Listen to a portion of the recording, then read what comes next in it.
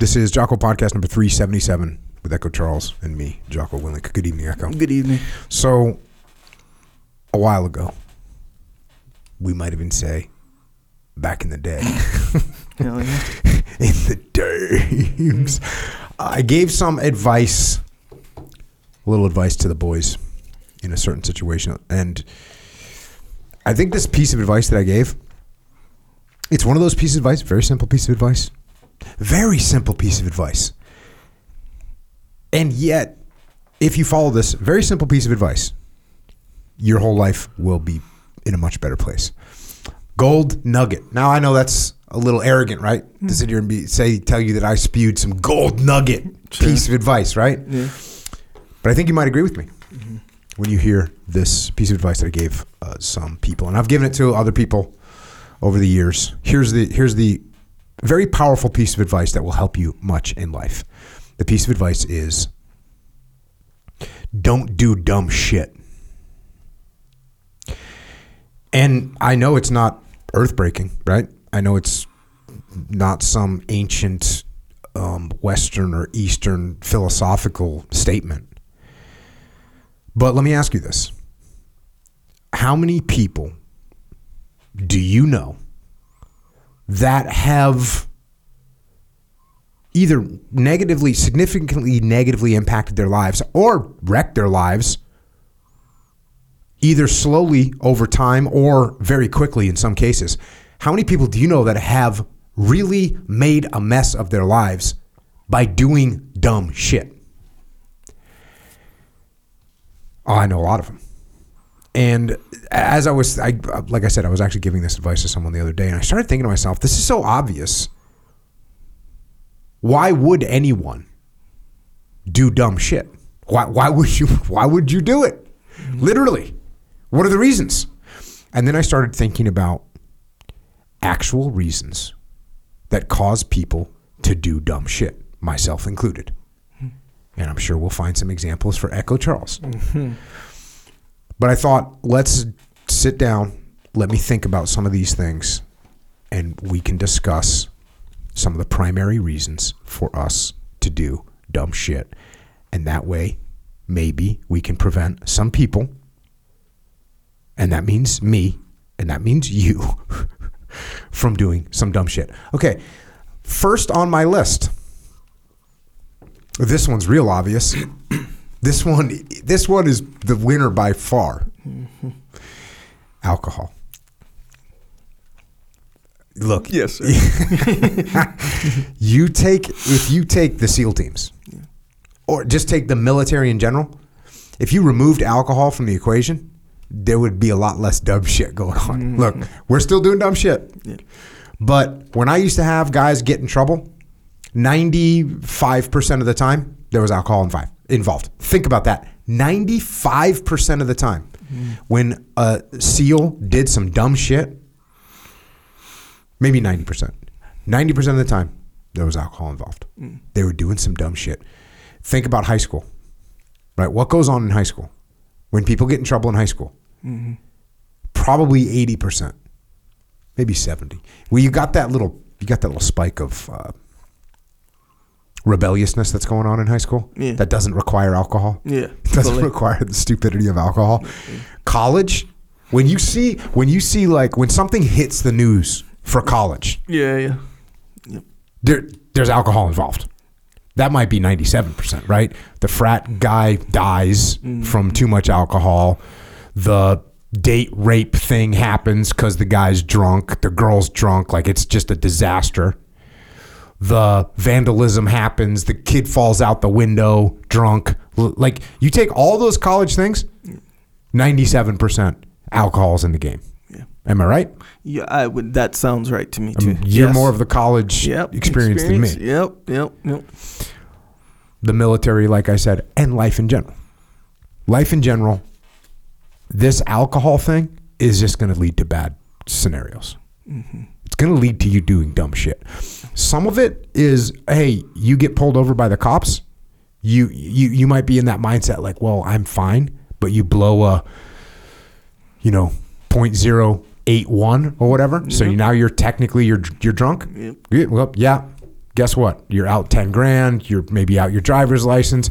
You get in an accident with that. Now you're getting sued. Like, it's just a total life turnaround in 3 seconds. Yep. Never mind if you're actually drunk and you do something dumb. You hit somebody, whatever. That's terrible. You get in fights. I mean, you go to... Are there any fights in the supermarket? Right? There are occasionally. Yeah, not really though. Right, but not a lot. Yeah. Low percentage. Are there any fights on the boardwalk, like during the day on a Saturday? There can be, but there's not a lot. But what about Saturday night? Yeah. What changed? It's darker. Yeah. But what really changed? They put that booze. Those drinks. They put that whiskey in the scene. Yep. It's true. Some people go crazy, by the way. Some people, alcohol makes them go crazy. Yeah. This is a legitimate thing. Yeah. Like, I have friends, they're drinking. They're actually not going to do anything stupid. They're going to go, they're going to have a drink. It's no big deal. Yeah. I have some friends, when they drink alcohol, they're just going to lose their mind. Yeah. They're going to lose their mind. You have to put a party of warriors Yeah. to like keep them under control. Handlers. Handlers. Straight up. Yeah, straight up. Yep. So there you go. My boss in one of the nightclubs I worked at in Hawaii didn't drink, or he told me he didn't drink. I said, "Oh, why not?" You know, because it didn't compute. We work in the nightclub or whatever. He's one of the few people, and he said, "I'm a belligerent drunk." Oh, he knew it. He was self-aware. Yep, he totally was. But what was more like what made an impact on me was the idea of being a belligerent drunk, because he just said, "I'm a belligerent drunk." So that, to me, how it came off to me was like, he knows, and we all know about what a belligerent drunk is. Like someone who gets drunk and just wants to start stuff on whatever scale. Hell you yeah. know, like I'm gonna start a fight with my friend. I told you start about an argument. I tell you about one buddy. Like, he was passed out on a high boy table. You know what that is? It's like a standing, table, Yeah, but you can have bar. a tall stool, Yeah. or whatever. So he's kind of just passed out on that. Yeah. You know, it's. Oh, by the way, it's only like 10 o'clock at night, and he's passed out drunk. We've been drinking since whenever. I mean, this is back in the day. Like, we're just stupid. Yep. And so, you know, I meet some girls. And they're like, "Hey, let's go to this other bar." And I'm like, "Yeah, you know, this is back in the day." And so I'm like, "Okay, we're gonna go to this other bar." So I wake him up, and I say, "Hey, bro, hey, we're going to this other bar." He like stands up, looks at me. He kind of looks normal. He takes 2 steps and he takes a swing at some random dude that's walking away, or walking by him with his girlfriend. He takes a swing at this guy. Yeah. I grab him and I get a hold of him, and he's yelling. He's going, "What did he do?" Like, that's what my friend is saying. He's going, "What did he do? What did he do?" I'm like, "He didn't do anything, man. He didn't do anything. It's okay." He's like, "What did he do?" And I get him outside, and meanwhile, the guy gets outside. And as we get outside, the guy sees that I'm holding my buddy back. And the guy looks at me and goes, "Yeah, you better hold on to him." And I look at the guy and I go, "Hey, man, if you don't get out of here, I'm going to let him go." And then the dude just does like, well, he took off, bro. He didn't want none of that. No. But that's animalistic behavior coming out. Yep. This is no judgment. Yeah. No judgment. Like, his judgment is just. And by the way, this guy, who's a friend of mine, he didn't have a real. He was kind of he's just going to take action type of bro. Yeah. You know what I'm saying? Apparently, sober or not. Yeah. Like, when he's sober, he might have like maybe 2 or 3 seconds of consideration before action. Right. And those are not long seconds. You know, he's considering maybe, can I get killed right now? Or can I get arrested? Is there a cop in the immediate 20 feet around me? No, I can get away with this. I'm going to do it. But when alcohol is involved, there's no thought process whatsoever. Just zero. I'm just going to do whatever pops into my head. Yeah. That's alcohol. So that's why I think, you know, I think everybody's got a kind of joke like this of, you know, if it wasn't for alcohol, the Irish would rule the world, the SEALs would rule the world. You know, like, you say that about all these different cultures, that the English would rule the world. Like, alcohol will screw you up and make you do dumb shit. Oh yeah, you brought up the judgment thing. You watched the movie Kingpin?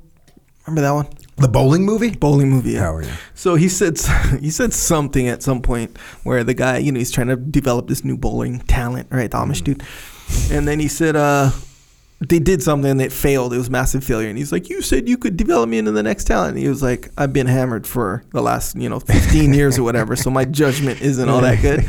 And it kind of got me thinking where even if I'm at home by myself, in front of the computer, watching TV or whatever, like by myself, my judgment is not good drinking alcohol. So so I'm going to admit this to you. So I'll do the dumb shit I do, which thankfully doesn't have huge repercussions, but I'll get like an idea to do some cool shit. And bro, there's like a handful of people that'll literally like vouch for this fact. I'll get an idea and I'll be like, oh, that would be so cool if I like started doing this, right? And I was like, who can I do that? Like, who would help me with this? Like, who would bring some really cool shit to the table for this idea that I'm about to develop, that I just developed right now? So I'll text like Keenan Cornelius. Whatever, the idea is dumb. It's a dumb idea. Yeah. But the fact is, my point is like judgment is just off. Bad. Yeah, even it can literally seem like, bro, this is gonna change like the whole trajectory of like what we're doing. Yeah. And it's this idea. And then you wake up the next day, you see the text because it's like 3 a.m. So the normal person's not going to text back at that time. So in the morning, I get the reply text, and I'm waiting to hear this idea, all this stuff, and I'm like, yeah, never mind about that idea. But it happens a lot.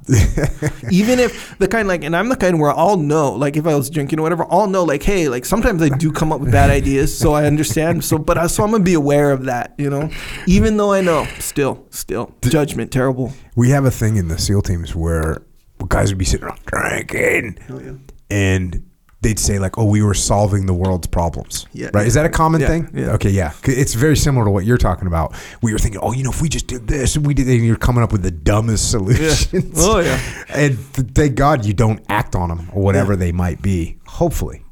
But case in point, alcohol, big contributor to doing dumb shit. You said something about or when you mentioned the drinking and driving, right? Where that one. So, okay, there's the kind where you drink you drink some, and you're like, maybe I'm over, maybe I'm not, but like I for real feel I can drive. There's no problem. Like the risk, like it doesn't even seem like a risk. Yeah. That's the alcohol telling you that. That's A. B. It is a risk, straight up risk, and it's not a hard decision technically. It's like, not a small risk either. Yeah, huge.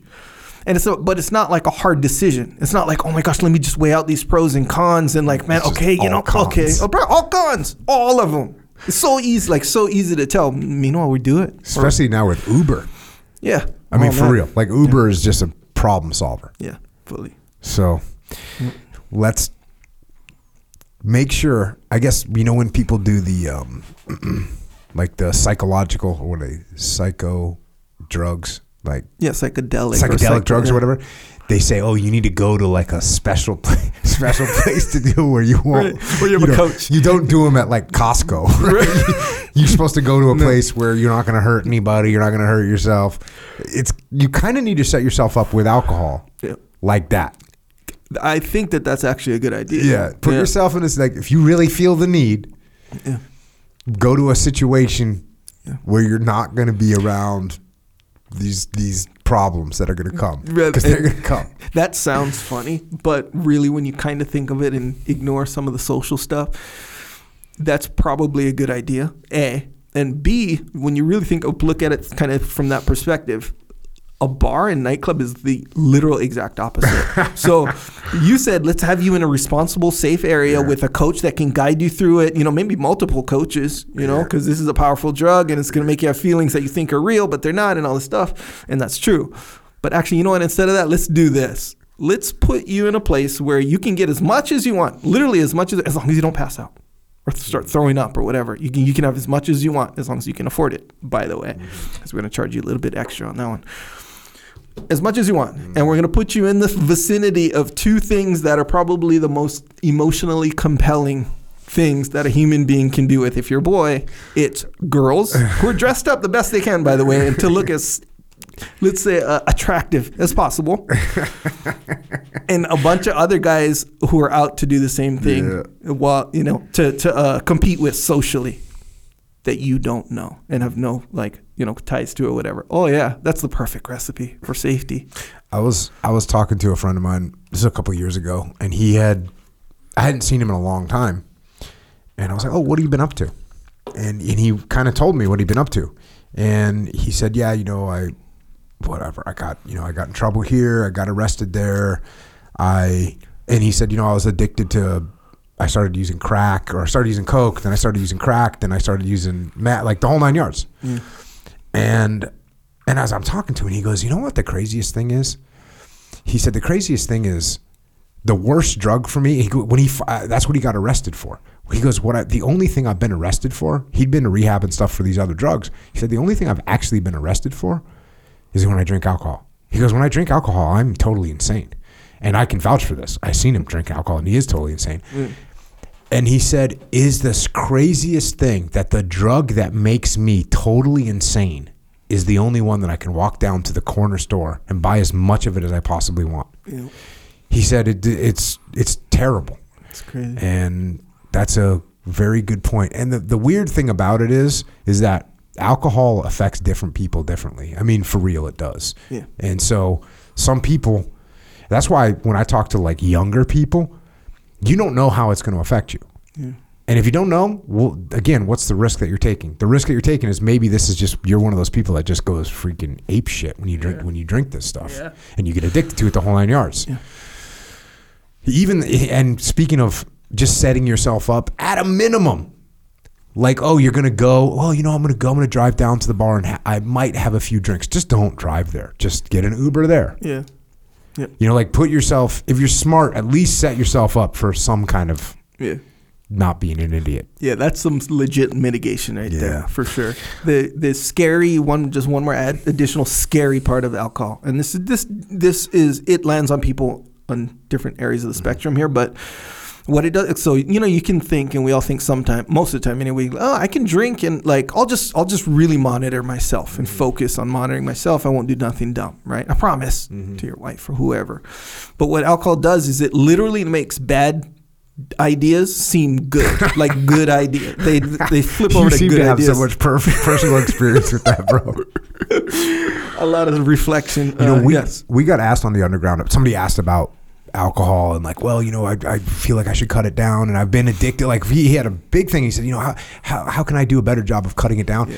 And I basically said at the end of I kind of went around. I said, listen, man, I just can't get behind it at all. Yeah. I just can't tell you that there's any positive way that you should be doing this. Just you shouldn't be doing it. Yeah. And I had several people reach out to me and say, thanks for saying that, because that's the right answer. Yeah. The right answer is you shouldn't be doing this. Yeah. And you just, especially if you have if you have a problem with it, you shouldn't do it at all. Yeah. Period. End of story. Yeah. And look, if you're one of those people that's lucky enough that you can have a few and it's okay and you like a glass of wine with dinner and all that stuff, I get it. And I'm not trying to say anything bad about you, and I'm not trying to take away your bottle of wine or your beer after a hard day work. If you can do that, cool. Good for you. Mm. But if you're one of those people that glass of wine turns into a bottle of wine, or that 2 beers turns into 8, 12, 24 beers, that's not good, and you shouldn't be doing it. And if you're one of those people that your judgment goes completely off the rails, you shouldn't be doing it. There's just other things you should do. So had to put that one as the number one, I would say, for people between the ages of 16 and 35. Yeah, probably the number one cause of doing dumb shit, alcohol. So just be careful out there, people. Drugs, I had to list drugs too, because obviously drugs are similar. Everything that we just said about alcohol, you can kind of say about drugs too. So drugs. I think I've told you this before. I had a friend that he did meth, and he said he'd just gotten out of jail. He did like 7 years in jail for stealing and doing all kinds of stuff. Right. And he was doing all this bad stuff because he was addicted to meth. And he said that the very first time he ever tried meth, he said it was the only thing that he ever wanted to do for the rest of his life. He was like 100% totally addicted. Yeah. And he started in his immediate family stealing everything that they had. Then his grandma, then his granddad, then his aunt and uncle. He stole everything from his family, then everything from his friends. And then he went to a different city and did the same thing again and same thing again and same thing again until he finally ended up in a place where his luck ran out. He got caught and ended up doing 7 years in prison. From one try of meth. Yeah. So drugs, again, it's like the same thing. I just can't. And you know how some people say they have an addictive personality? Yeah. And it's almost like a little bit of a humble brag. You know what I mean? Oh, I got an addictive personality. I sense that The reason I sometimes. say, I think I used to say that. For real. I used to be, oh yeah, I kind of have an addictive personality. I actually think I do not actually have an addictive personality. You know, I like to do some things. Like I really like doing jiu-jitsu. Yeah. You know, could I say, oh yeah, I'm kind of addicted to jiu-jitsu? You can say that, but it's not like running my life. Right. What does that mean? How do you interpret that when someone's like, I have an addictive? Meaning, what do you think that means? Meaning, oh, you try alcohol, it makes you feel good. Yeah. You're now going to get as much as you can, and you're not going to stop until something goes bad. Let's say not even drugs or alcohol, like just if you have an addictive personality, you know. Yeah, I don't really. I don't know if there's even a technical term for it. I think, but I feel like I used to say it. You know, when I was younger, like I kind of had almost like a humble brag. Yeah. And probably when I was like 30, I was like, actually, I don't think I have an addictive personality at all. Yeah. Like we would go on ships Yeah. where you're not allowed to drink, and I just wouldn't care at all. Right. You know, wouldn't care at all. It's like whatever. Yeah. Addictive personality to me strikes me as something where like if you like kind of get into something, you know, some big thing, small thing, whatever you get into, you just go hard into that subject or activity. That's what it feels like it means, you know. And I mean, in a way, kind of know some people like that. Where it's like, oh, he's on this now, and he just spends like years just being into this every day, kind of a thing. Yep. I can see it, but I think you're right, and I didn't really think about that. Where it's like it's kind of a humble brag, as if to say, I just go hard. If I get into something, I just go hard. That's how I am. Yeah. You know, it's almost like saying, I'm kind of a perfectionist. That whole thing, you know, it's sort of like, hey, I've got an addictive personality. You just gotta, hey man, I'm just gonna go. Yeah, maybe. So I don't think I have that, but I definitely know people that. I know some people that went hard in these directions, various directions. And you can also, you know, you hear about people that were drug addicts, and when they get done with drug addicts, they get off of them, and then they become like addicted to fitness. Yeah. You know what I mean? They just, I used to go, I was alcoholic, and I started working out, and they just get addicted to that. Or I started running marathons. Or I started right? So that's what I think when I think of addictive personality, it's someone that's just disregarding other parts of their life. And they're just doing this thing. Whatever that thing is. So there's alcohol, drugs. Okay. Now, the next one here that I was thinking about is, and a lot of these things are related, but these kind of instinctual or animalistic drives that we have as human beings.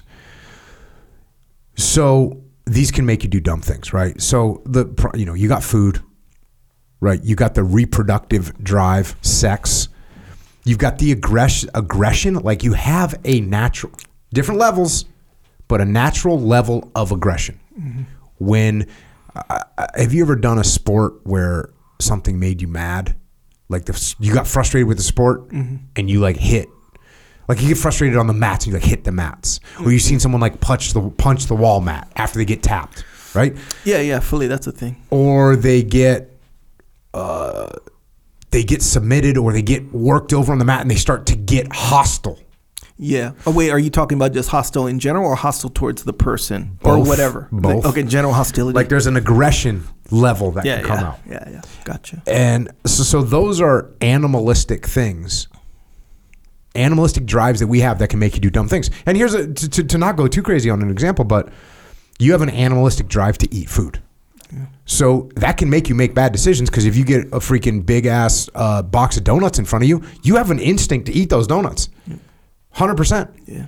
And that's, same thing with the sex drive that you have. You could be in a situation where the animalistic part of you could just make you break down and you're going to go. The aggression thing, you get into a scenario where you get backed into a corner, the animalistic thing's like, I better protect myself. I bet you need to get aggressive right now. Fear also can make you do things, which is an animalistic emotion, I guess, is fear. And there's some animalistic things that are positive too. Being protective. Yeah. Like when a guy runs into a house or a mom runs into a burning house to save their kid. Yeah. They're like being animalistically protective. Yeah. You hear about the bear protecting its cubs. Well, humans will do that too. It's a positive thing. But you have to pay attention to make sure that your animal instincts aren't making you do dumb shit.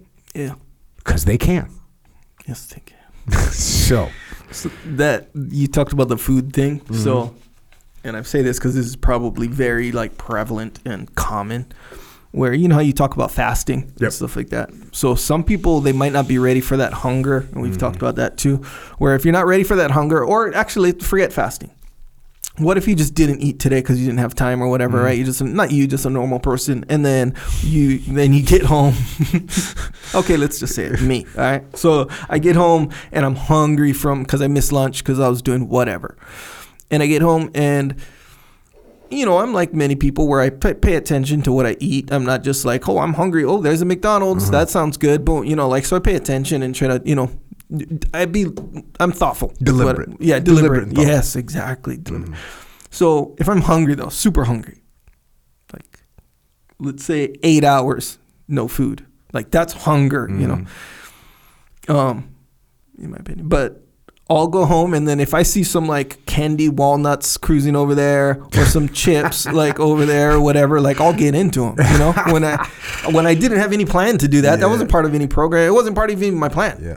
But I will be way more thoughtless of what I eat when you're hungry. Where it's like, oh no, dinner's coming out right now. Oh, it's still pulling me toward So that can kind of like make you go into that spiral, that animalistic spiral. So that's why this is on the list, man. Bro, you gotta make you do dumb shit. You gotta watch out. And really, this kind of goes for this whole list. Alcohol, like everything, even stuff that'll seem real obvious to some people. Part of the problem, or if not a significant part of the problem, is that you're not paying attention. It's almost like you're not, like, you lost focus for 1 second. And you just let the animalistic whatever kind of take over. The momentum of your whole thing, whatever you're doing. Even the alcohol thing, you say, and I know you're going to talk about this, where peer pressure, right? Where peer pressure doesn't come in ways like how you see on the old school 80s, 90s commercials, where it's like, come on, don't be a chicken. It doesn't always come like that, It comes in like a lot of subtle ways that just sort of, you're going forward in life and the peer pressure nudges you right to the side. Like, why would anyone, and this is I'm not like judging or nothing, anyone who does this, but why would anyone ever smoke a cigarette? Like, there's no reason ever, especially now, ever to smoke cigarettes. But why do people smoke cigarettes? There should be not one single human being, technically, or in America, technically, who should start smoking. Yeah, should be zero. Like that decision-making process is polluted by this peer pressure, by something. It's polluted by something distracting their decision-making process. And that's why I don't judge, because let's face it. I've said this about alcohol too. Back in the day, if you wanted to prove that you were kind of willing to sacrifice for the team and that you were tough, one of the ways you could do that is like, oh, watch how much I can drink. Watch how much I can abuse my own body and then still go on, right? You see somebody in this day and age, if you're going to make a decision to smoke cigarettes, it's literally a way of saying, hey, look, I don't care about anything. I don't care about my own health. That's how much I don't care. It's a statement. I think if you were going to be, that would be the only reason where I think someone would go, oh yeah, look at me. I don't even care. This is horrible for me. I can get a horrible disease and I'm just over here smoking a cigarette. Yeah. Posty, right? Yeah. Post Malone just out there singing and freaking smoking a cigarette. Yeah. It's a bummer. He must be addicted to the cigarettes, though, huh? Yeah, and to me, this is all real. This is real life. This isn't like, oh, you guys are so dumb. It's like, no. It's actually pretty obvious. Like, I see exactly why that's going on, because I've been peer pressured into doing so much dumb stuff. Where as an adult, they'll be like, hey, did you do this? And then to say yes is actually embarrassing, even though it's something that like plenty of young people do or whatever. There's a lot of stuff that go like that, you know, that we've all done or whatever. So hey, that's just one of them. So whatever, do what you dig. But when you really stop and think, which I was going to say this earlier, where a lot of this, it's crazy how it goes back to all these simple terms, you know, back when you're like 5 years old, when your teacher telling you, hey, don't do dumb stuff. Okay, cool, I won't. Hey, stop and think. We all hear that. Just stop and think, right? So look, if you just stop and think before you're about to smoke your first cigarette, stop and think, and then make a conscious decision, you'll be like, oh, wait, I'm probably not going to smoke that cigarette. Yeah. Which goes back to this very simple piece of advice. Yep. That's why this simple piece of advice is powerful. Yes, sir. So there you go. And you know what? You're going to see like a lot of these things are tied together. For instance, when you drink alcohol, your animalistic nature is more It's closer to the surface. Yeah. That's why we're fighting more. Yeah. You know, like that's why you get done with a night of drinking and you swing by that pizzeria. You know, you're like, give me that triple cheese, right? Give me the triple cheese. You Yes, know, sir. stack it up. Yep. Man, when I was in True. Guam, my first deployment, we would like drink, and then there was this freaking like 24-hour gas station food mart. Yeah. And they had these microwavable rib sandwiches. And I would literally get 5 of them and then just sit there and eat them at 4 o'clock in the morning. Boneless? Yeah, just a boneless, but it's like a McRib sandwich that you threw in the microwave. Yeah. I mean, there's probably nothing worse you could eat as a human. I know. You know? But 4 o'clock in the morning, 3 o'clock in the morning, Get it. hungry. Yeah. Let's eat this crap. Yep. So there you go. Watch out for that. This next one, this next one's really obviously very, very, very clear, very prominent. That's our ego. Could be, as far as internally, as far as who we are, you take away the external drugs and alcohol, ego is going to be a huge problem. We do so many dumb things because of our ego. And what's interesting is you start seeing the thread between the ego and sort of your animalistic drives. There's a connection, right? There's a connection between aggression. You know, when you get in my face, we're in a bar or in the supermarket, doesn't really matter. You get in my face, you steal my cart, right? Hell yeah. And I get mad, and I might get mad, or I might be like, "Hey, what are you doing?" But then you say, "What are you going to do about it?" You just attacked my ego. Yeah. Now I might do some dumb shit. Yep. Because let's face it, what am I gonna get out of fighting you in the Vons parking lot? What am I gonna get out of that? I'm not gonna get anything out of it. In fact, there's almost no good outcome. Yeah. At a minimum, I broke a finger or skinned my knee, or I mean, at a maximum, I get killed. Right? You shank me with a freaking a butter knife, a sharpened butter knife, or you shoot me because you got concealed carry. Like, so what's happening? That's an ego situation. So how many times are we doing dumb shit because our ego is getting in the way and driving our decision-making process? Again, this is something we talk about all the time from a leadership perspective. Of course, Echo's got a plan and I've got my plan and I think my plan's better and my ego gets in the way. That's cool. We get that. But as far as just on an individual human being level, how much dumb stuff are you doing because your ego gets in the way? And the answer is a ton. That's the answer. Everything from an animalistic fight because your ego gets in the way to, you're talking to your wife and she says something that offends your ego. So what do? You snap back. Or what do you say? Snap back or clap back? I think it might be both. I'm Okay. not sure. You get aggressive back at her. Yeah. And now all of a sudden you're escalating the situation. Now instead of going out for dinner and having a nice Friday night, everything's a disaster. You're doing dumb stuff because your ego. What about you're out with your buddies, you're 16 years old, and it's time to do something crazy. Mm-hmm. Oh, we're going to jump off this thing. We're going to dive over that thing. We're going to throw things at this vehicle. Like, we're going to do troublesome stuff. Mm-hmm. And it's not smart. And then someone's like, oh, what are you, a wimp? But your ego gets offended. Yep. Now what are you going to do? Oh, watch this. I'm going to prove it. So we do dumb shit because of our ego. Put it in check. Yep. Now, it's not just a leadership thing. It's a life thing. It's a life thing. Even a lot of that peer pressure, they use ego as part of peer pressure. Oh, what do you think, you're too good? No, I'll do this too. Boom. Next thing you know, here, pass me the cigarette. Yep.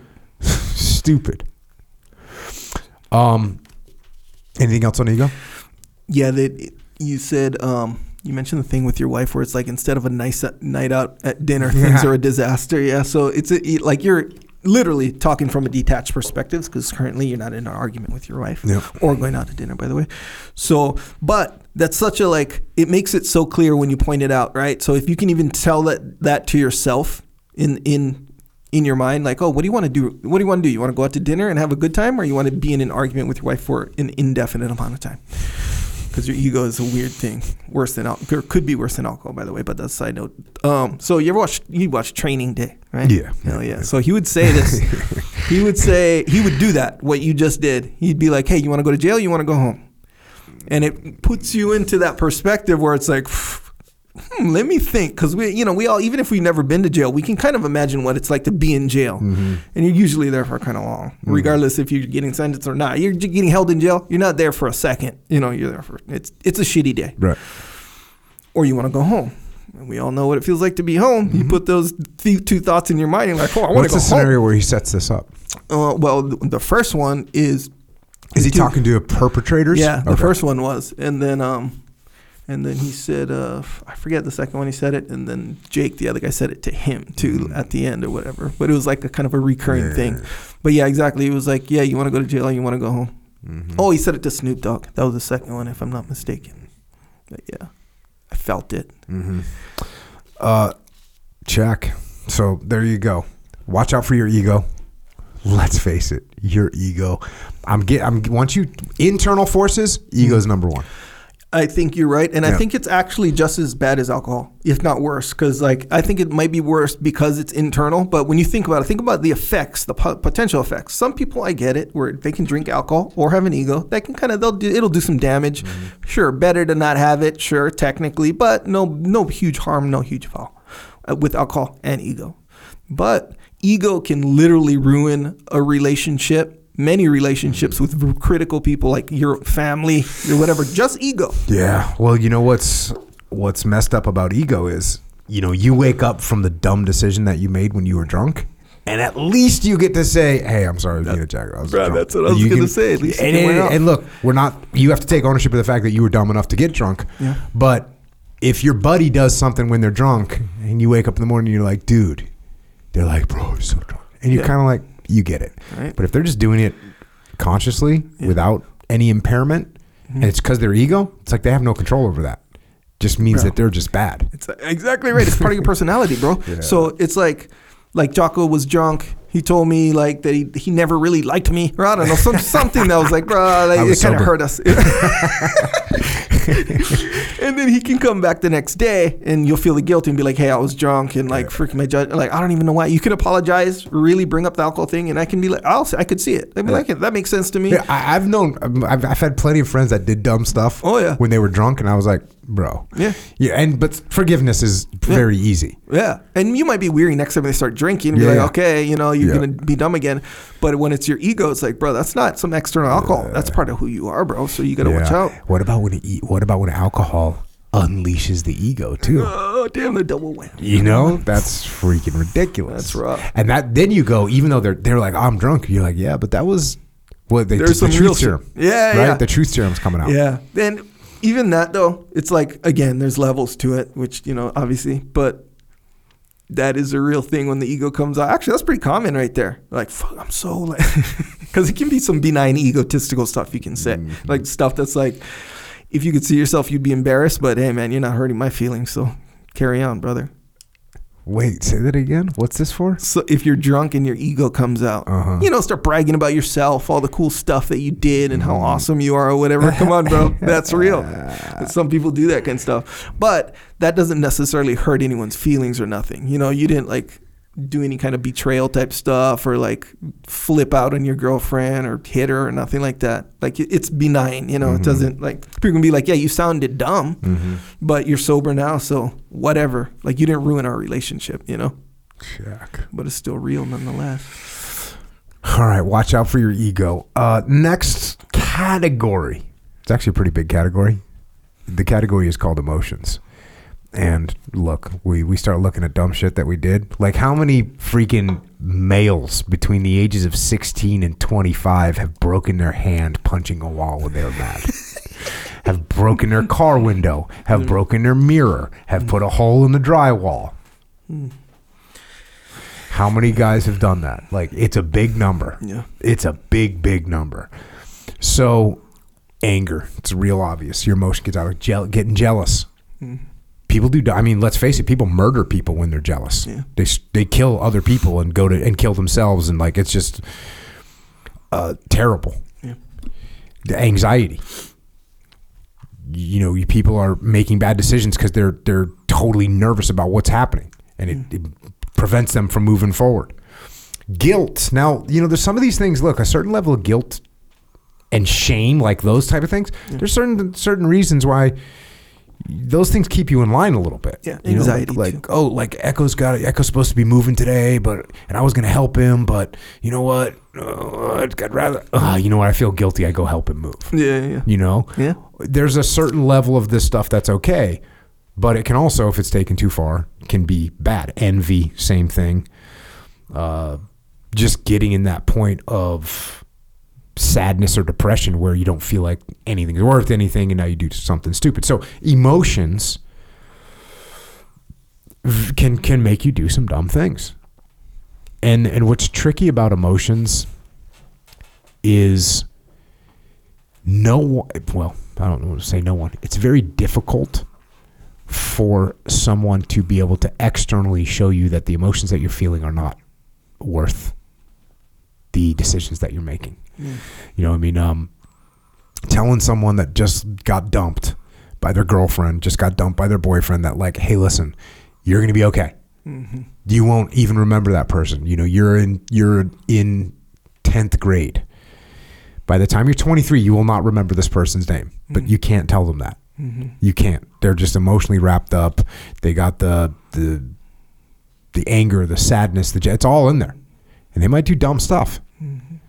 So teaching people as early as you can to be able to control their emotions, and I don't even want to say control your emotions, but imagine being able to harness and not be at the whim of your emotions. Like surfing, right? Mm-hmm.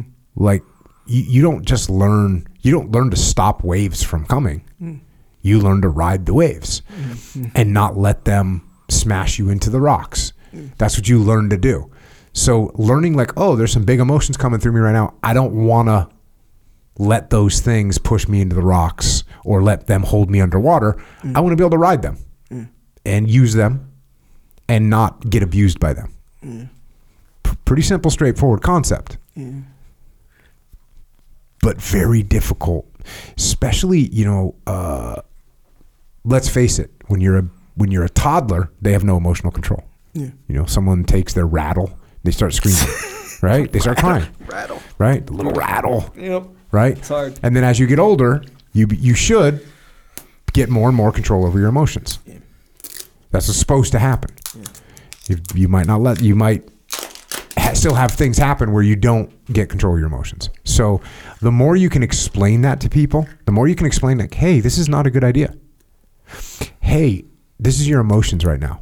Which is real. Look, if you were freaking mad about something, I was like, hey, Echo, you're just getting emotional. You're not going to be happy.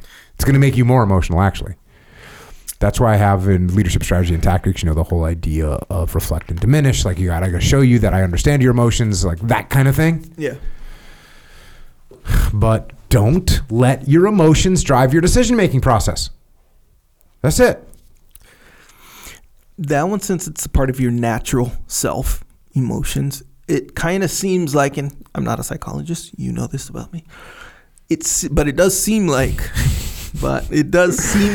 this, since it's part of your natural self, you kind of got to train that. 100%. Like alcohol, you don't have to train. You just don't drink alcohol. Simply make the decision. But emotions, like you got to kind of train that. Like you mentioned the surfing. Yeah. Like try to throw someone in me. Me, I have a snowboarding background, so kind of the same deal. Throw them on a wave, bro. They're gonna be flipping out. Yeah. They're gonna be fighting the wave all day. Yeah. Even going. I'm teaching my son to go under the wave. Right. When they get big, it doesn't matter how big the wave is. You go under. No factor. But people don't be like, hey, the wave's going to smash me. Why would I go down there and get smashed? It's like, that's the intuitive thing or whatever. But the more you do it, the more you're like, oh, here comes a big wave. Oh, my automatic thing is to go underneath, right? After you train or if you have that experience for a while.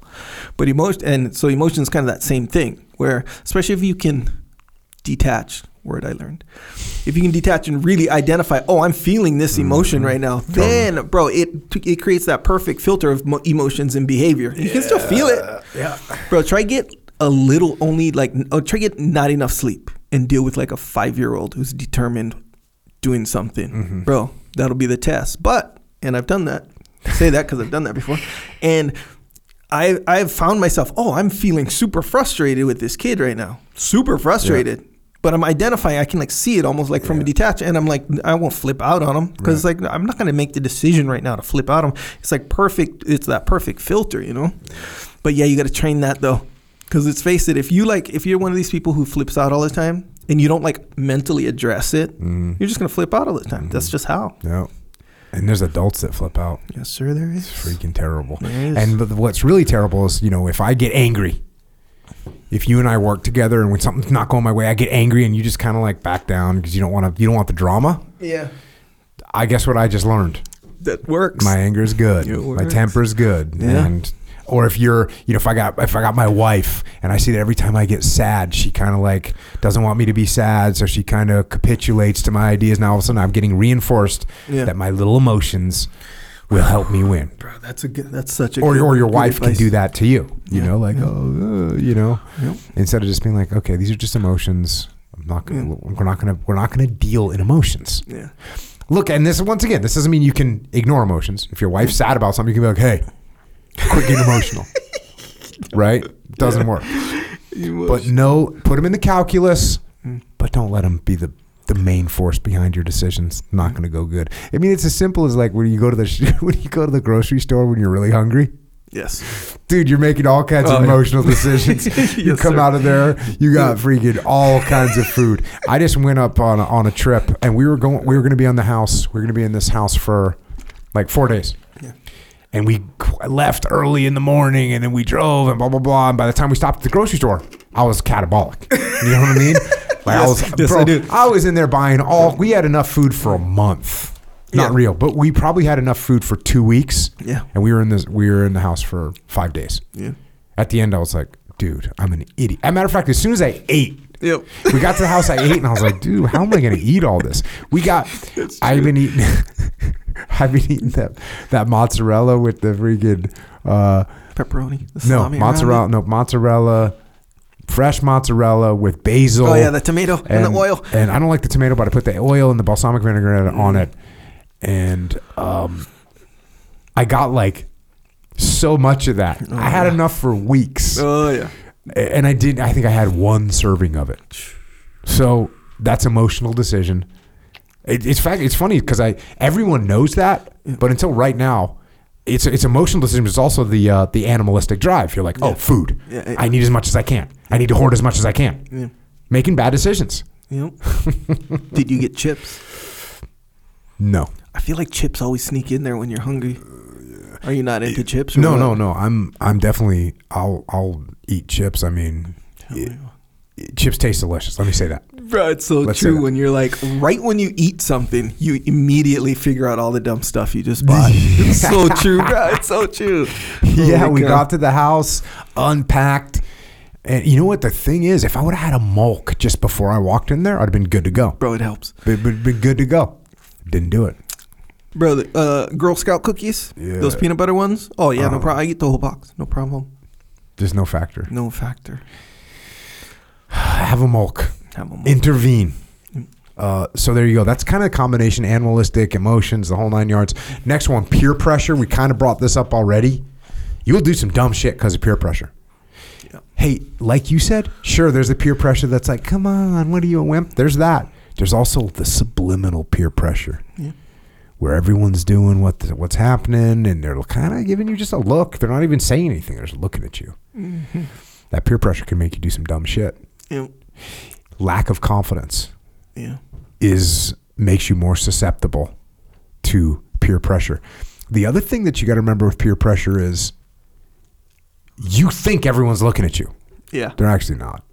It's actually not that big of a deal, right? You think like, oh, everyone's watching me. Everyone's going to wonder if I'm going to smoke this or I'm going to do this. Actually, no one really cares. And the other thing is there's a level of respect when you hold a line. And you have the confidence to be like, no, I'm not doing that tonight. Mm-hmm. I'm not doing that. Stupid. Yeah. Maybe you don't have to say I'm stupid because now you're getting in an argument, you're causing problems. But just be like, no, I don't. I don't drink. Yeah. No, I'm not drinking tonight. Yeah. They like the crabs in the bucket though. Mm-hmm. They like to drag you in there. They like to put that drink in your hand. Do you remember the first time you tried drinking? Yeah, I guess so. Yeah. But not really specifically. Yeah. I'd have to think through that. The first time I tried to drink I think as a kid, I'd like try a sip of beer. What does that taste like? But I remember the first time I like took a drink, like it was like straight up peer pressure. I didn't start drinking, but it was straight up like there was like two guys, they snuck in, which is weird because our school was pretty like good. It was a tame school, but they snuck in a thing of Crown Royal. I remember because it had that bag on it. Yeah. And they were like, "Oh, come." And one guy was 1 year younger than me. 2 guys were 1 year older than me. And they were like, "Oh yeah, here." And they're drinking. And I was just sort of there because they were my friends, but I didn't drink. I didn't want to drink nothing. Like it didn't affect me at all. And they were like, here, you want some? And I was like, no, thanks. And everyone knew that I wasn't into drinking or whatever. And they go, "Oh yeah, that's okay." And then I looked over. I remember this guy's name is Owen. He looked at me. I don't think he even meant to. He looked at me kind of like, "Oh, like, dang, like that's okay. It's okay." Like almost like he felt sorry for me, like you look stupid right now, but it's okay. It's okay. Kind of like almost like he felt sorry for me, but it was full on like almost like unintended peer pressure. So he like gave me this, and I kind of looked up to him because he could bench a lot and stuff like that. Yeah. And then so I was like, "Oh, give me it, I'll try it," or whatever. And I like tried it. He's like, "Oh, it's warmer," and he was happy after that, know. So I was like, that was full on. That's what 100%. That's what that was. Sure. Yeah, I didn't start drinking till I got in the teams, and for me, it wasn't like I kind of made a conscious decision, like, oh, that's kind of what we're doing. Okay, I was okay. That's what's happening. Yeah, that's what we do. So, cool. So technically, that's peer pressure too, right? Yeah. But it wasn't like it wasn't this overt thing, like, come on, right. Jocko, you need to. No one said that to me. I was like, okay, looks like we're drinking. I've never really done this before, so let's rock and roll. Yeah. And then I was like, okay, oh, we're going hard. Cool. Yeah. Pass me another one. That kind of thing. My son was a little kid. I'm talking like maybe 5 or 6. Yeah. Probably 5, like little. And, I had a couple of the boys over whenever we were having some beers. Hell yeah. And my son was like, he kind of like he wanted to try some. And I was like, cool. I'll teach him not to drink right now because, beer doesn't taste good to a little kid. So I hand him a freaking Rolling Rock. And he like takes a sip. And then just like within 2 seconds, just start trying to chug the whole thing. Like he took a sip, calculated, and then just boom, like right back up and starts trying to grab it away from him. Like, dude, what are you doing? I did not expect him to freaking go hard like that. Yeah, like a little kid. Yeah.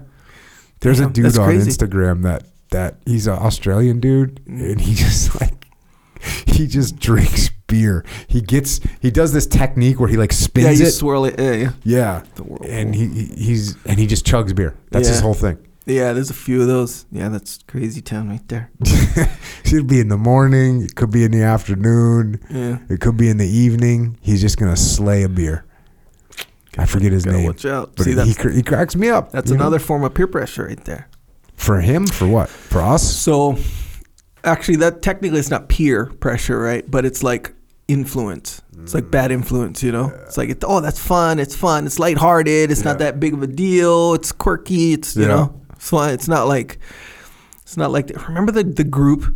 It was, I'm pretty sure it was just anti-smoking, but they would call themselves like Truth. It would say Truth at the end. It was like a bunch of anti-smoking ads. Oh, yeah, and they'd do these crazy, real morbid stunts. They'd lay out a bunch of what looked like dead bodies and be like, this is how many people you're killing every year, and it's all these body bags. Anyway, they do that kind of. It's not like it was that. It's that this Australian guy's making it fun. Yeah, kind of like, hey, like that. That's the kind of behavior that elicits like copycat behavior. Let me do it. So it's like he looks like he's having a good time. Good old time. Yeah, it is kind of cool. Like because I've seen some guys in real life do that kind of stuff, and it's like, oh damn, it's pretty interesting. And he's got, he's kind of got the attitude that just makes it sound like he's having a good time. Yeah, that's real. So. That's peer pressure, though. Yeah, but wait, you're back to the teams. Yeah, that is peer pressure because like you even said this, where peer pressure can be good if it's for good stuff. Yeah, sure. So that's like there's almost peer pressure in the teams. That's good. Yeah, they're like, dude, what do you're not? Oh, I was also like, oh, we're running, like we're working out, like okay, that's what we're doing. Cool. Yeah. Oh, we're drinking. Cool. I was just on board for what we were doing. Like, bro, whatever was happening, I was on board. I wanted to be doing what we're doing, bro. 100%. Look, right today. we trained today. Mm-hmm. You know, it was some good training today. It was the you know. So Vic texts me, or I talked to him on the phone like 3 days ago. Yeah. And he's like, "Hey, we're gonna train on Friday too." I was like, "Oh yeah, cool, maybe put it on the radar." You know. And then he's like, "Oh, you're not gonna come or whatever, all this stuff." So I'm like, "No." I said, "Hey, maybe." You know, boom, peer pressure. That's number one. That's one step closer to the persuasion. He said, "I'm gonna text you tomorrow as a reminder." He does. Step two, because he told me, text me. Now, if I don't show, I made a decision. Yeah. I didn't just forget about it like I do all the time. So, what was the closer? bro, we know what the closer is. You, and this is actually the most influence. I even told him this today, where when you text, you'll put like, sometimes you'll offer up some training. And I'll be, bro, if I'm into something, I'll be like, "Hey, I'm gonna catch you next time," or whatever. But sometimes you'll put, "Hey, we're going to record after we, capital We, train."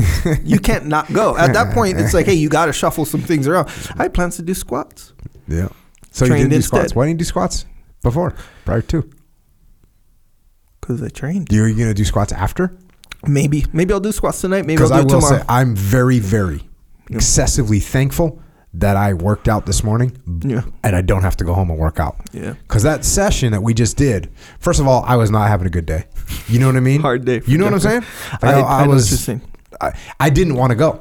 Yeah. You know, I didn't want to go. Yeah. I didn't want to go. If there was a little bell to ring, I would have been like, "Whoa, what's that?" You know. Of course, I'm not ringing it, but I didn't want to go. So I know I'm already. So that's already going in there. Like you already are. You know, you're going to be hurting. Yeah. And then, you know, that mat right there, you're not having any easy rounds at all. Zero easy rounds. You're not really even going to have an easy 28 seconds. Yeah. You're not going to have an easy minute and a half. Yeah.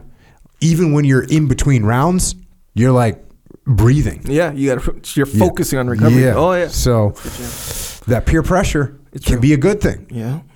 It can also make you do some dumb shit. Exactly right. So peer pressure technically is like, that's not the bad guy in the scenario. It's the dumb shit. That's the bad guy.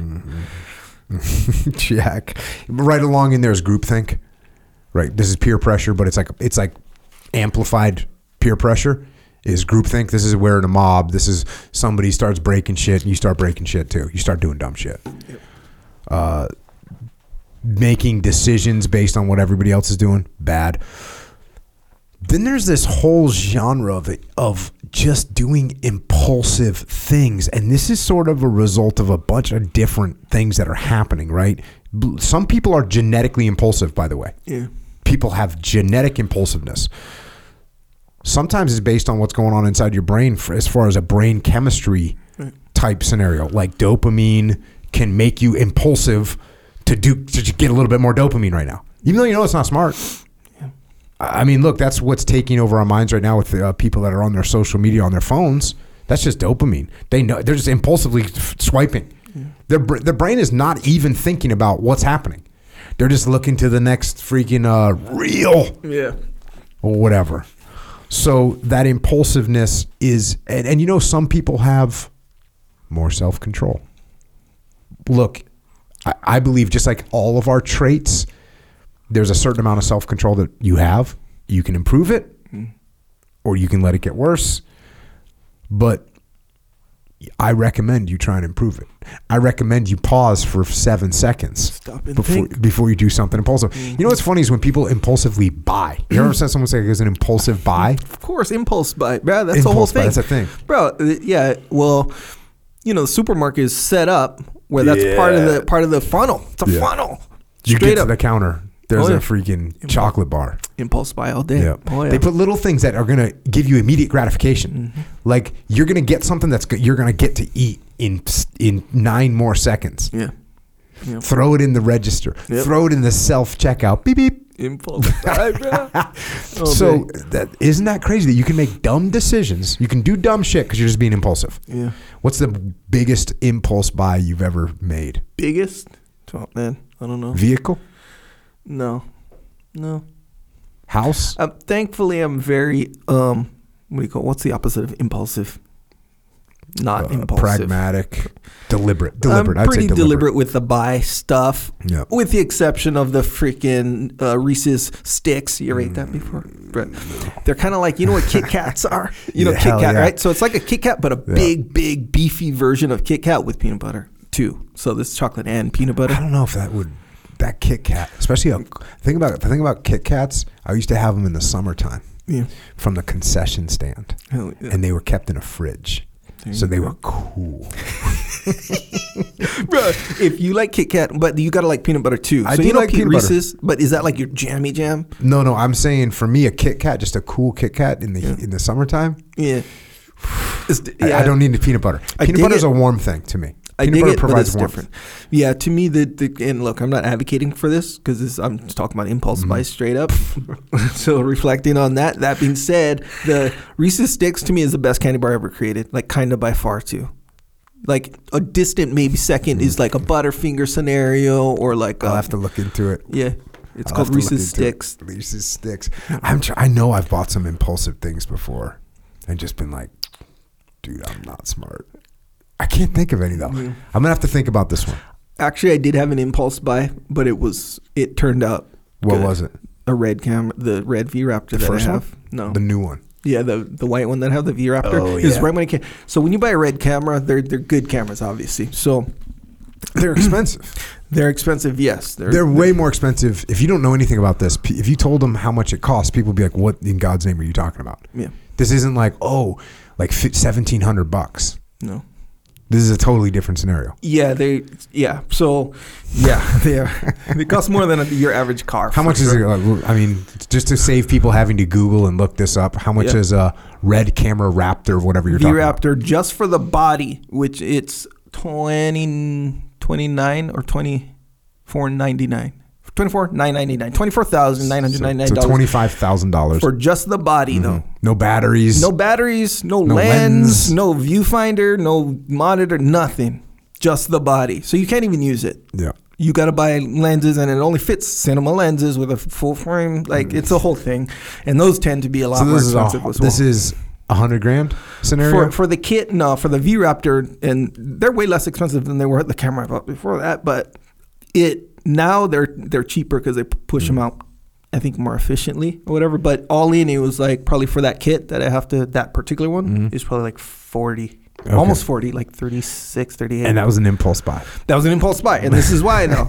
So, no, I won't go too deep into it. But when you buy red cameras, you're part of like, A club. for lack of a better term. So, when I got the first one way back in the day, the red one, for people who know cameras, are gonna remember the red one. It's literally, it weighs like 20 pounds. It's like a cast iron freaking Was thing. that with the podcast?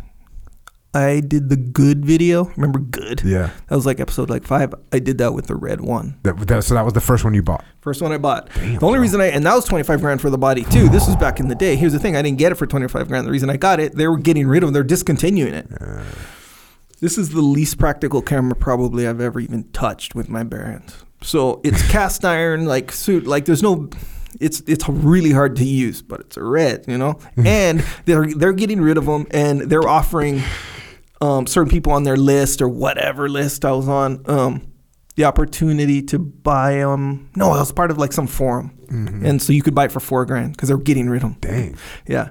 So I didn't know how to use it. Never used it before. I was just like, I know it's a deal, so I got it, and I just freaking spent the next like 3 months saving up money to get the accessories to be able to use it. Finally, be able to use it for however many years, and then they offered to trade it for the new like Helium 8K. You heard of 4K. This is like 8K, whatever. Trade it in. You can get a big discount on this thing. I was like, frick, but it's only to a certain amount of people.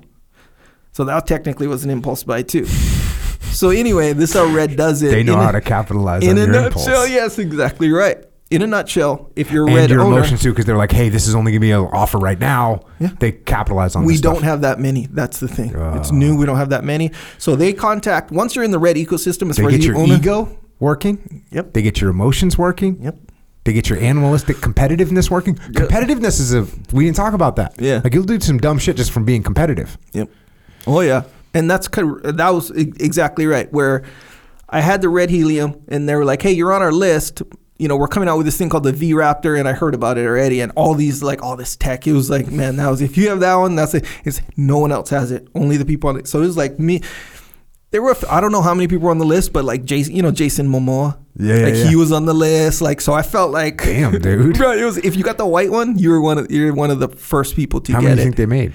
I don't know. Do they have a serial number on it? Do they number them? Yeah, I have it. Well, when you insure it, you have the serial number or whatever. But when you know that going in, they're like, hey, you don't have to buy it. You can, if we choose to continue making these, you can wait till then. Oh yeah, for sure. Dude, you got played. Oh yeah, Victor. But here, thankfully, like when I got it, it was all that everyone was expecting it to be, and we put it together, and it's legit. It's worth it. The reason that I shouldn't have done it though is because I bought what's called a Monstro. That's the really expensive one at the time. I bought that like literally 2 months before. So I got 3 Red cameras, like literally right now. I have 3. I have that original Helium 8K, got the Monstro, and then the V-Raptor. Hey, full-fledged production over here. Not bad to record a podcast. No, it's very unrealistic. No, I know. They're freaking crazy. Yeah, but that was impulse. Yeah, if you're wondering, this is not recorded on the Red camera because it would be just like crazy amount of data. Well, yeah, you'd have over a terabyte of stuff just for the podcast. Yeah, it's bad. All right, so watch your impulsiveness. It'll make you do dumb things. We do the dumb things. Just some technical ones here. Time pressure. There's another thing they threw in the mix on you. Yeah. Like, hey, there's only a certain amount of time. Yeah. So we do dumb things because we don't have the time. Yeah. So you have to pay attention to that. You have to stay ahead of the power curve. You have to not put yourself into situations where you're going to do dumb shit because you didn't have time to do it the right way. There's a couple here that are sort of, well, I guess these two kind of connect as I was thinking through them.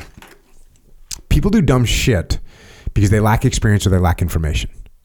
These are both a little bit harder to control yourself because it's the classic you don't know what you don't know. Yeah. It's so you actually really truly don't know. The best you can do to cover the bases and mitigate these is to know that you don't know.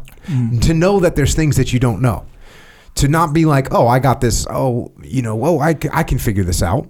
To put yourself in that situation, you should be more humble. I think humility is what helps you with these two. When you don't have the experience, it's like the person that shows up for the jiu-jitsu that like is a street fighter. Yeah. And they're like, bro, they look at some skinny freaking 150-pound dude and they're like, bro, I'm going to beat this guy's ass. Yeah. And they just literally don't have the experience. Yeah. And they don't have the information. So the solution for that to me is humility. It's actually saying, hey, I'm not so sure about this. You should never look at anything and think, it looks pretty easy. Yeah. And no, you should think like, well, there's some things I don't see there. Mm-hmm. There's some information that I don't have. Yeah. That should be your go-to default mode. Yeah. Is I'm not 100% sure, and I'm gonna keep my eyes open as I try and figure this out. Yeah. Otherwise, you might do some dumb shit. You know about plumbing, obviously. Yes, I do. So I was talking to Keenan about this very thing today. So I don't know anything. Why about the hell plumbing. were you talking about freaking plumbing with Keenan? Yeah, it's a thing. Why don't you talk about jiu-jitsu? I do talk about jiu-jitsu from time to time. Plumbing, go. So I had an issue with a toilet in my household. Okay. And it was like a thing where something had worn out or whatever, and so I'm like, flapper valve, something. It was like the thing that connected the I want to say the flush valve. Okay. You see, I know all these terms now because I looked into it. But this was a classic case of me not knowing what I don't know. So I go in, I'm like, I'm going to look it up on YouTube like I solve many of my problems in my life and, figure it out. So I look it up on YouTube and it's like, boom, you got the diagram, you got a guy do this or whatever. And I'm like, cool. I even looked it up just on the internet, like a diagram. So I'm like, cool, I understand how this whole thing works now, right? So I go in and of course it doesn't like work out. The thing's just as broken as it ever was. I don't know what material. So I'm like, all right, let me just study this whole thing. So I go back to YouTube, keep watching it. So I found this channel. I wish I could tell you which one it was, but it was one of these like kind of bigger channels. It could have been like a Home Depot channel or something. I don't know if it was or not. I forget. But so the guy goes into it, and it's this long ass video, and I'm about to skip it because I need to solve it right now. You see what I'm saying? But I'm like, no, let me just commit some time. So I commit the time, and he starts talking about all these issues that can arise when you're just trying to fix this one issue. So he talks about like his experience with certain times where he had to fix this issue. So this one time I was still having this problem, so I had to go back over here because sometimes these are made like this, and he's doing all this. He's basically giving me like his personal experience on this thing, and for every additional thing that he would say, he demonstrated to me how much I don't know. And how much it's not just like, hey, you're going to go in and he's going to tell me how to do it and So what was the outcome? I ended up fixing it. It's a longer story and it doesn't matter. But that was me not knowing what I don't know. Yeah. So I wasn't about to take apart my whole toilet because that was one of the... Luckily, you were humble enough to recognize that there could be some shit going sideways. Yeah. Literally. Before I made any...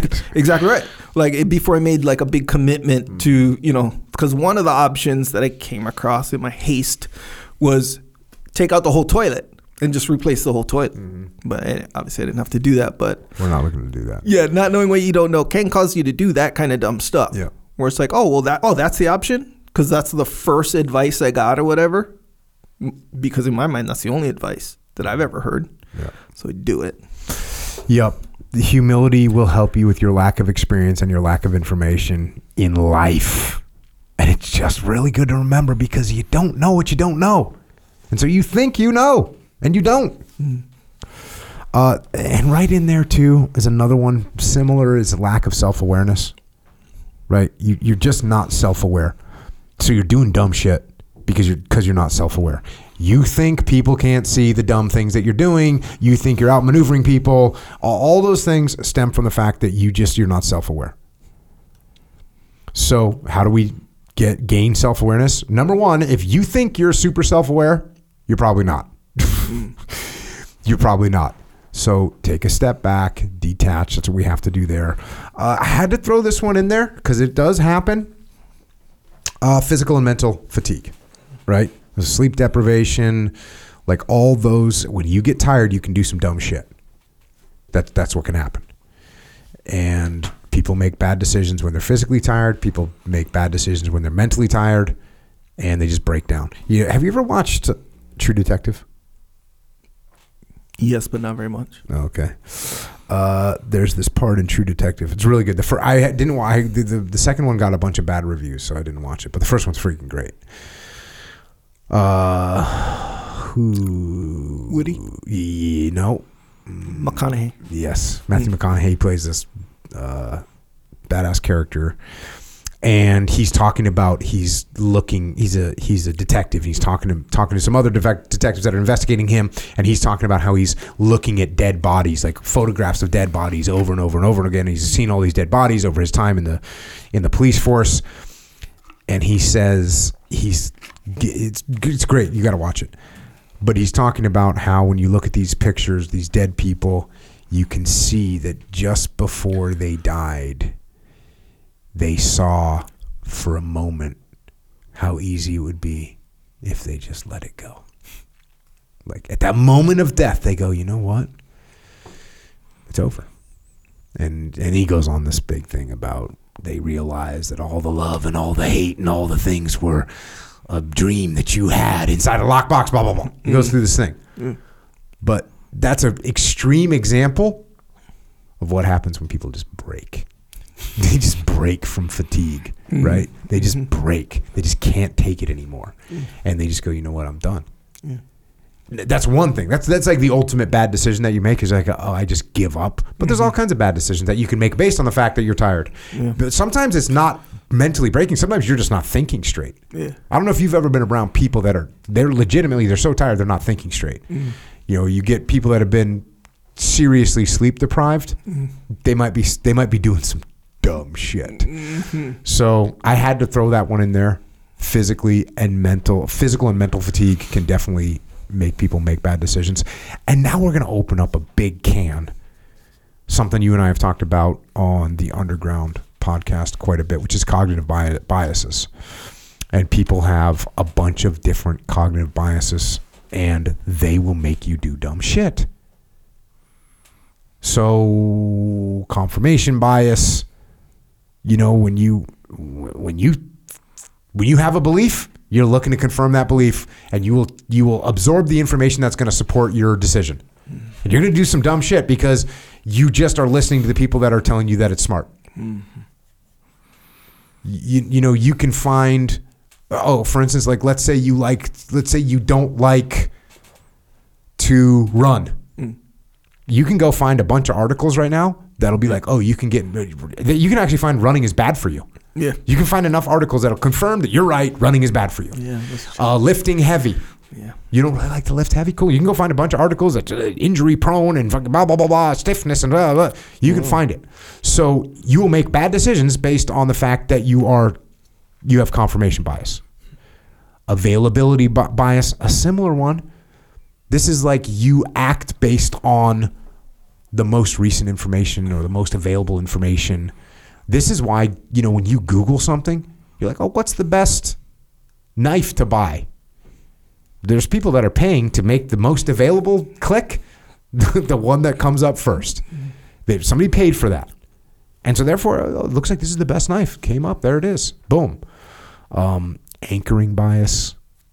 This is when you get addicted or you rely on the first piece of information that you have. That's why first impressions are so important. First impressions, very important. This is something I used to see in the SEAL teams, which was whatever the first way someone learned to do something is the way they thought was correct. Yeah. And it was really hard to change people's minds around a new procedure if they had learned in their first platoon, this is how you do it. Mm-hmm.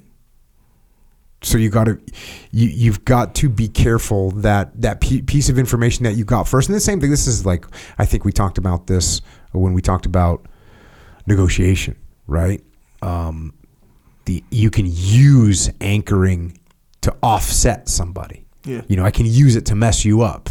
Yeah. I can give you a low ball offer that you're now anchored to, and you're like, geez, Jocko offered me $7 for this knife. I thought it was worth $700. Yeah. And I'm like, I'll give you $7 for it. And all of a sudden, when I offer you $50, you're like, I'll take it. Yeah. So be careful. That hindsight bias, the tendency to believe that an event was more predictable or obvious than it actually was after it occurred. I knew he was going to win that fight, right? Yeah. I knew he was going to win that fight. I'll tell you what. I think I'm pretty good at, when it comes to MMA, bro, it's almost like all bets are off.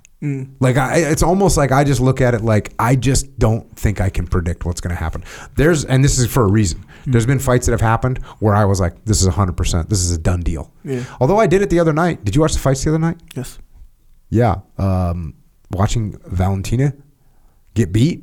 The announcer, John Anik, said what was the other girl's name? I don't know. Yeah. Like she came out of nowhere. Props to her. She's a badass. John Anik says, and she's got much improved jiu-jitsu. And I'm like, bro, that's what you're bragging about?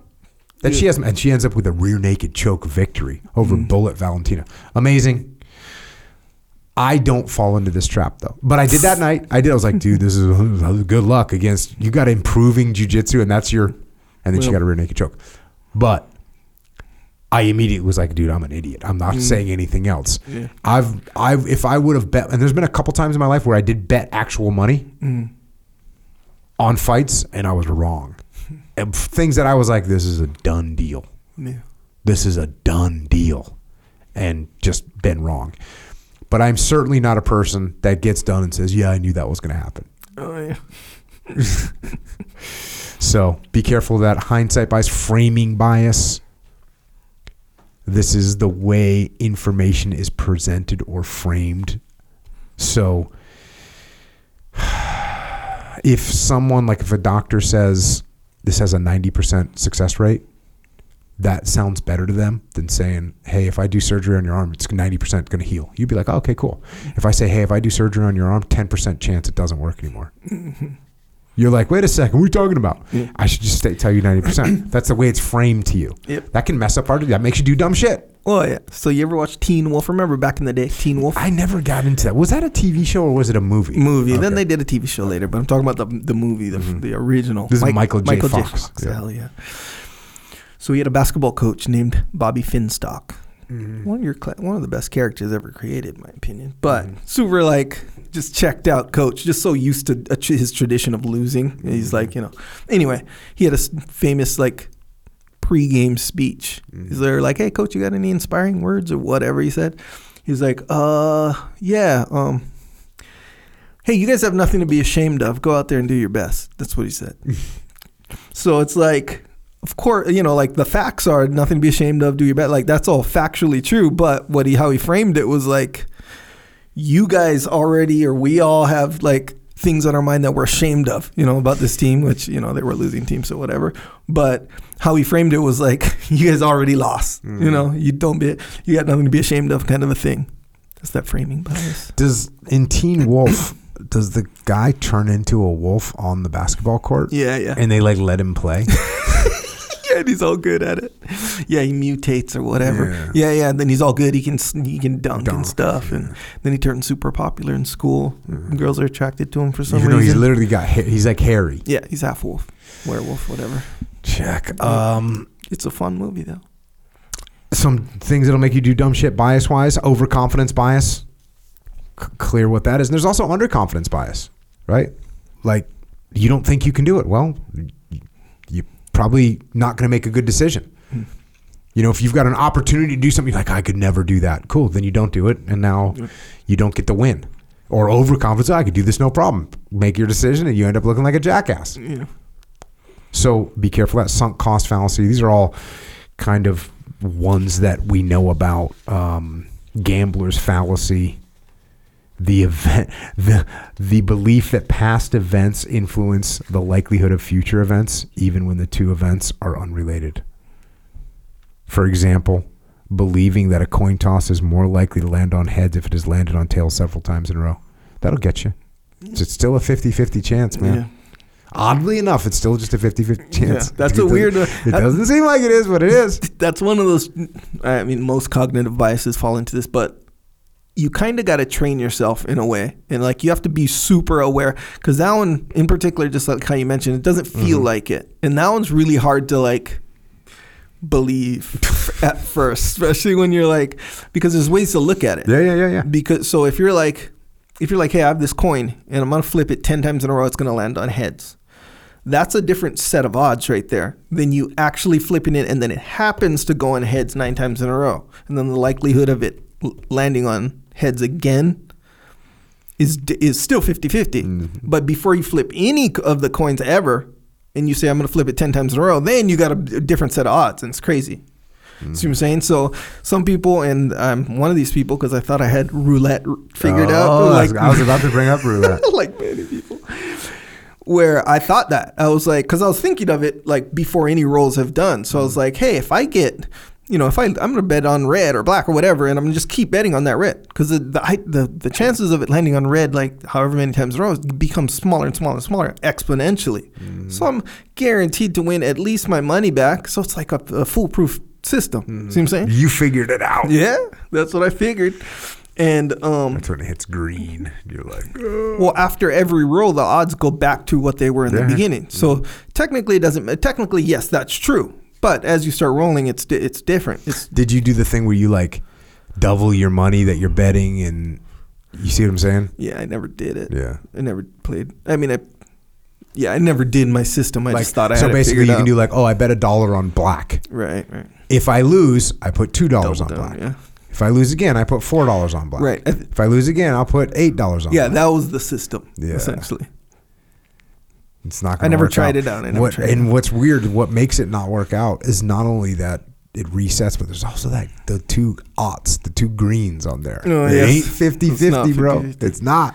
Yeah. It'll catch you.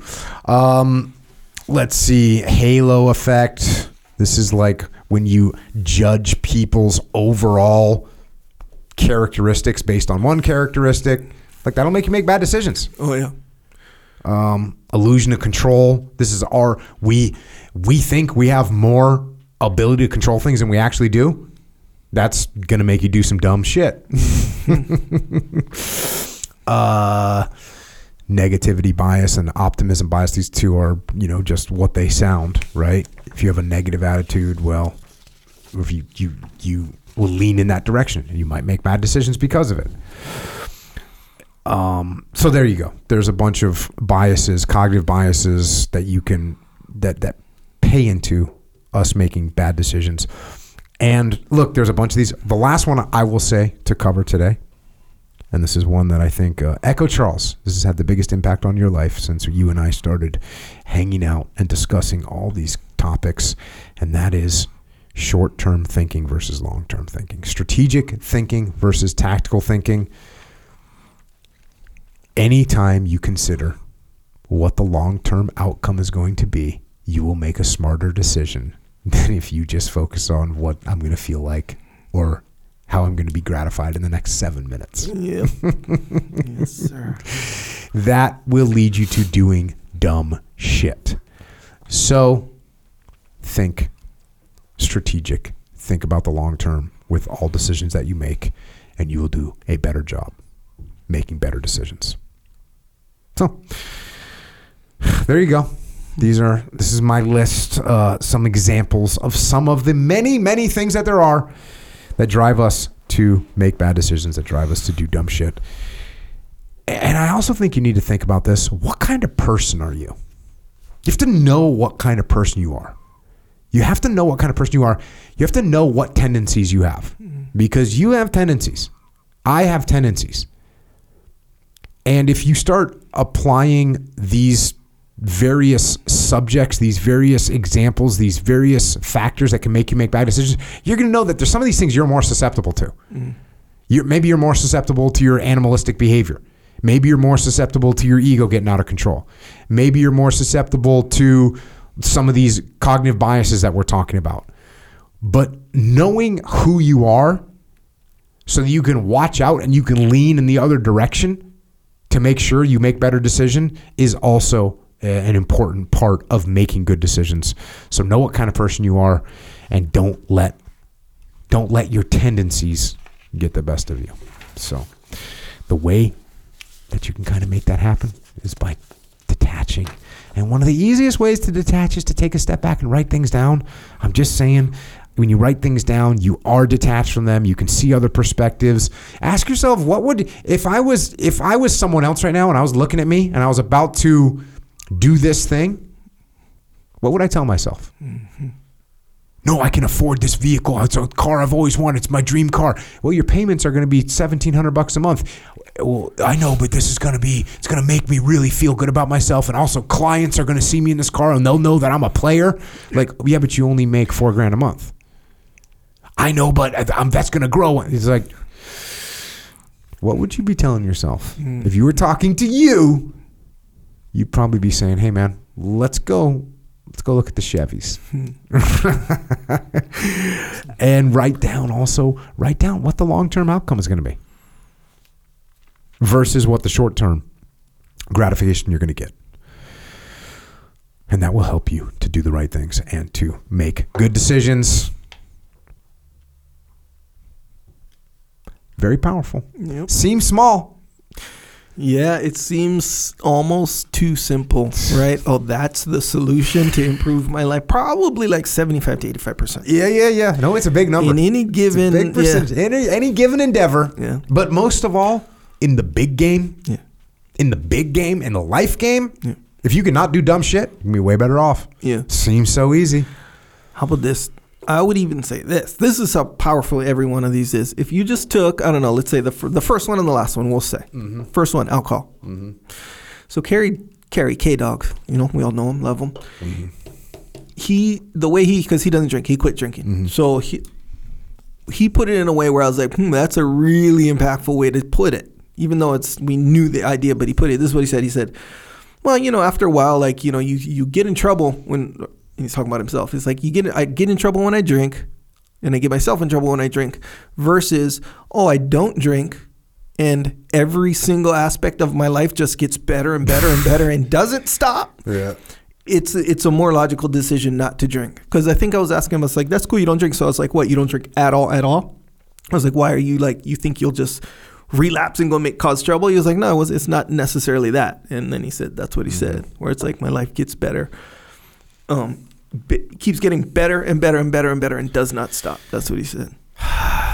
Little decisions. It's true. Stack them up. So you stack that on to what the last one was, the short Long game term, versus yeah. long game. Like, think about that. Whereas, like, that's on your radar with every kind of move you're making it throughout your day. Oh man, no drinking, clear. Oh man, you'd be doing some good stuff. No drinking, thinking long term. Yeah. It's going to move you in the right direction. Oh, yeah. Awesome. Hopefully this helps people out. And with that, we got to make a decision on what we're putting in our bodies, right? Oh, yeah. Fuel-wise. Fuel-wise. I had a milk right when we got done training today. Yes, sir. It Me was too. So good. Very nice. It was earned. Bro, I'm telling you, earned milk. Did you do all rounds today? Did you take any breathers? No, I took one round off, and then towards the end, when everyone was kind of done, there was no really like, hey, we're all done. That's what I felt. It kind of faded. So I took one round off aside from, Sloan and them. I think kept going a couple times. Yeah. But I took one round off. Yeah, it's a good time. I felt that I earned my milk. The idea of no easy rounds. Yeah. You think like, oh yeah, sure, we're there to do jiu-jitsu. You're at rest between rounds or whatever. So it's like, to say it doesn't sound as impactful as it actually feels. Because when you have, like, let's face it, you're rolling in the mixed class or whatever, and this is not good, bad. This is the nature of rolling jiu-jitsu and it's actually good what you're about to say. Yeah. Like, that's a good type of training. Yeah. In the class, you beat this guy up, you get a little bit swept, you got someone that's even, you're getting a bunch of different looks. Yep, bunch of different looks and varying levels of output. But it's like, if you even want to do jiu-jitsu in the environment like this where everybody's black belt and kind of better black belts, your output has to be kind of at the top the whole time. Yeah. Otherwise, you're kind of not even doing jiu-jitsu. You're just being a dummy, like a jiu-jitsu dummy for the guy. Yeah, because everyone's so good. So you go through however many. You usually do like 10 rounds, right? We did 10 rounds. Usually, yeah. So let's say you do the 8 or 9 rounds of that, bro. It's like, it's way different than doing 10 rounds in the mixed class. You need fuel. You need that fuel, bro. You're gonna earn your milk. Did you have a go on your way there? I had a go on the way there. I'll tell you what. I didn't want to train. Like if it wasn't for the commitment. Yeah. Because I'm not. Obviously I'm showing up. Yeah. Plus you kind of pressured me into it. Yeah. Plus I pressured you not into to go. But I had that go on the way. Just walked out of my house, grabbed a go, drank it on the way down here, finished it in the locker room. And by the time I got out on the mat, I was warm. I was like, yep, I can feel it. Yeah. I'm ready to go. What's attitude change. Yeah. My attitude changed. Last time when I came and trained with you guys in this sesh, I didn't really feel like training, but this time I did. I did feel like training because, like I said, I got reminded of it. It was on the radar. I wasn't rushing doing other stuff. I was like, bro, I'm completely ready. You need time, like, mentally to prepare. Yeah, and I feel like, actually, no. Here's when I need mental time to prepare, when it's just me and you. It's true. It's true, man. But like this kind, I don't, because like you, I always feel like I have like something to prove. Because like if you like really beat me up, I don't feel good. Like I feel like, oh, you're just gonna like hold it over me. Yeah. And then if I do good, I'm kind of like, I don't have to say nothing, but I can be like, yeah, what up or whatever kind of a thing. I feel like there's a little bit more at stake or riding, we'll say. But this kind, I don't feel that for whatever reason. I feel like it's like, say, everyone's so cool too. Yeah. So my mind was kind of, put it this way, my thoughts and what I was doing throughout the day weren't interrupted by, okay, now I got to go train, And I'm like, frick, I was just thinking, I'm still thinking about this a little bit. Now I got to go train or whatever with these hard guys. I'm like, frick, my mind wasn't even there. But today I had time. Good. Today my mind was there. Good. Nonetheless, a lot of output. And yes, I had the go on the way down. Yeah. All good. It's a go. Do it. Then milk. Right That's after. That's a good procedure for life. You gotta try the super cold milk, bro. I'm telling you. Okay. You'd be happy. Well, my wife makes this banana milk in the morning with the banana milk. Yeah. The powder. Man, she does a good job with that. Now she makes me like a little hitter. Because normally I don't like to eat that much in the morning. Yeah. And I'm talking this is after. I'm talking this is like 9:00. Oh, after the workout. After the workout, kind of she'll kind of like bring a little milk to me and she's got hers in like a shaker. Yeah. But then she'll bring me a little glass. Oh yeah, you're sophisticated. Tastes so good, bro. Tastes so good. I dig it. So yeah, get yourself some go. Get yourself some milk, and you can get the stuff at JockoFuel.com. That's where it's at, man. JockoFuel.com. You can also get it at Vitamin Shop. You can get it at the military commissaries. I got a bunch of my friends hitting me up from the military commissary. They send me pictures. They're like, yo. Hannaford, Dash Stores, HEB, Meijer, Wake Fern, ShopRite. Wawa, we're still in Wawa. Go grab some in Wawa. There's hostilities, man. In these convenience stores, there's hostilities, FYI. There's big companies, and I mean the biggest of companies, the biggest of beverage companies. They go in to these convenience stores and they buy those slots. They buy the shelf space. You know why they do that? Because they're threatened. It's a threat. We are a threat. Yeah. And we are like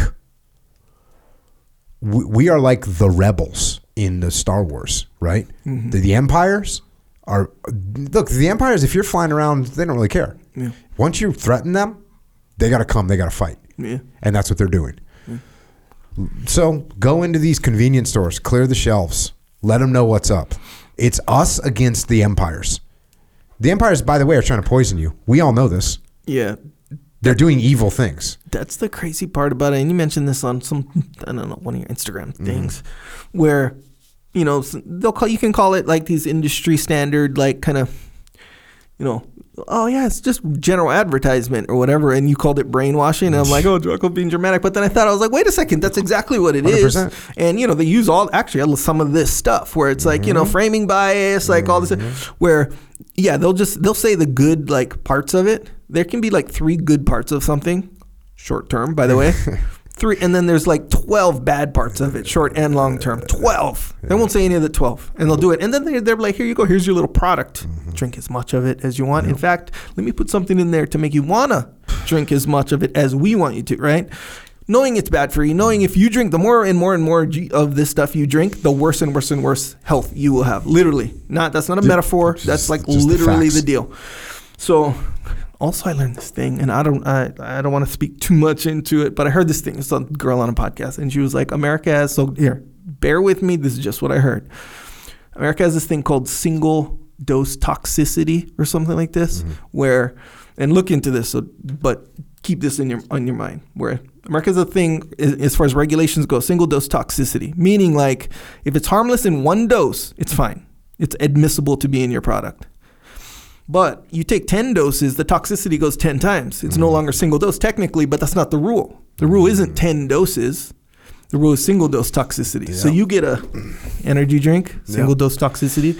You get maybe you have some chips, or maybe you drink a soda for your thing, or maybe you're eating something that's not like all natural, whatever, which, let's face it, it's hard to navigate that sometimes. Now you got your toxicity up 5 times, 10 times. And these guys are just pushing it on you. The more the better. And then, to the point, they're saying, oh, this, Jocko Go, all natural, no toxicity, all this stuff. Oh my God, of course they're gonna buy that. Let's fight against that. That's literally the bad guy. You know? The rebels doing the good stuff. Good stuff. So there you go. Go get some Jocko Fuel. Go get some OriginUSA.com. Speaking of jiu-jitsu, you should be training jiu-jitsu. If you're not training jiu-jitsu, you're just missing out. You're missing out. I've had hundreds and hundreds, if not thousands of people say, I wish I would have started earlier. Yeah. So go train jiu-jitsu. You're going to train jiu-jitsu? OriginUSA.com. Get a gi, get a rash guard. All American made, by the way. It's all 100% American made. We got jeans.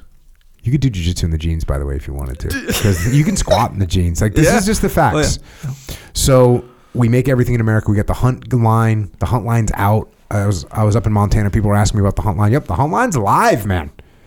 You can order your hunt gear. So go check that out. That's what we got going on at OriginUSA.com. Also, representing on this path, Jocko Store. Mm-hmm. Go to JockoStore.com. That's where you can get your good shirts. Mm-hmm. Shirt says good. I think I'm gonna make a few more other variations of that one. Okay. That one has legs. That one's a good one to represent. People are fired. A guy. I was at the Expo West, which is the natural foods event, and I went up there. We were showing people Jocko Fuels. First of all, it's crazy how many people know me and are like, I didn't know you had supplements. I didn't know you had a drink. I didn't know you had ready to drink protein.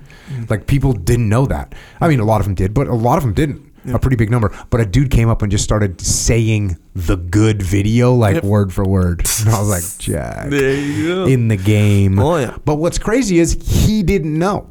He said the whole video, like, memorize, we were laughing. And he's like, but I didn't know you had supplements. I'm like, yeah, we got them, man. I'm sorry I'm doing a bad job putting out the word.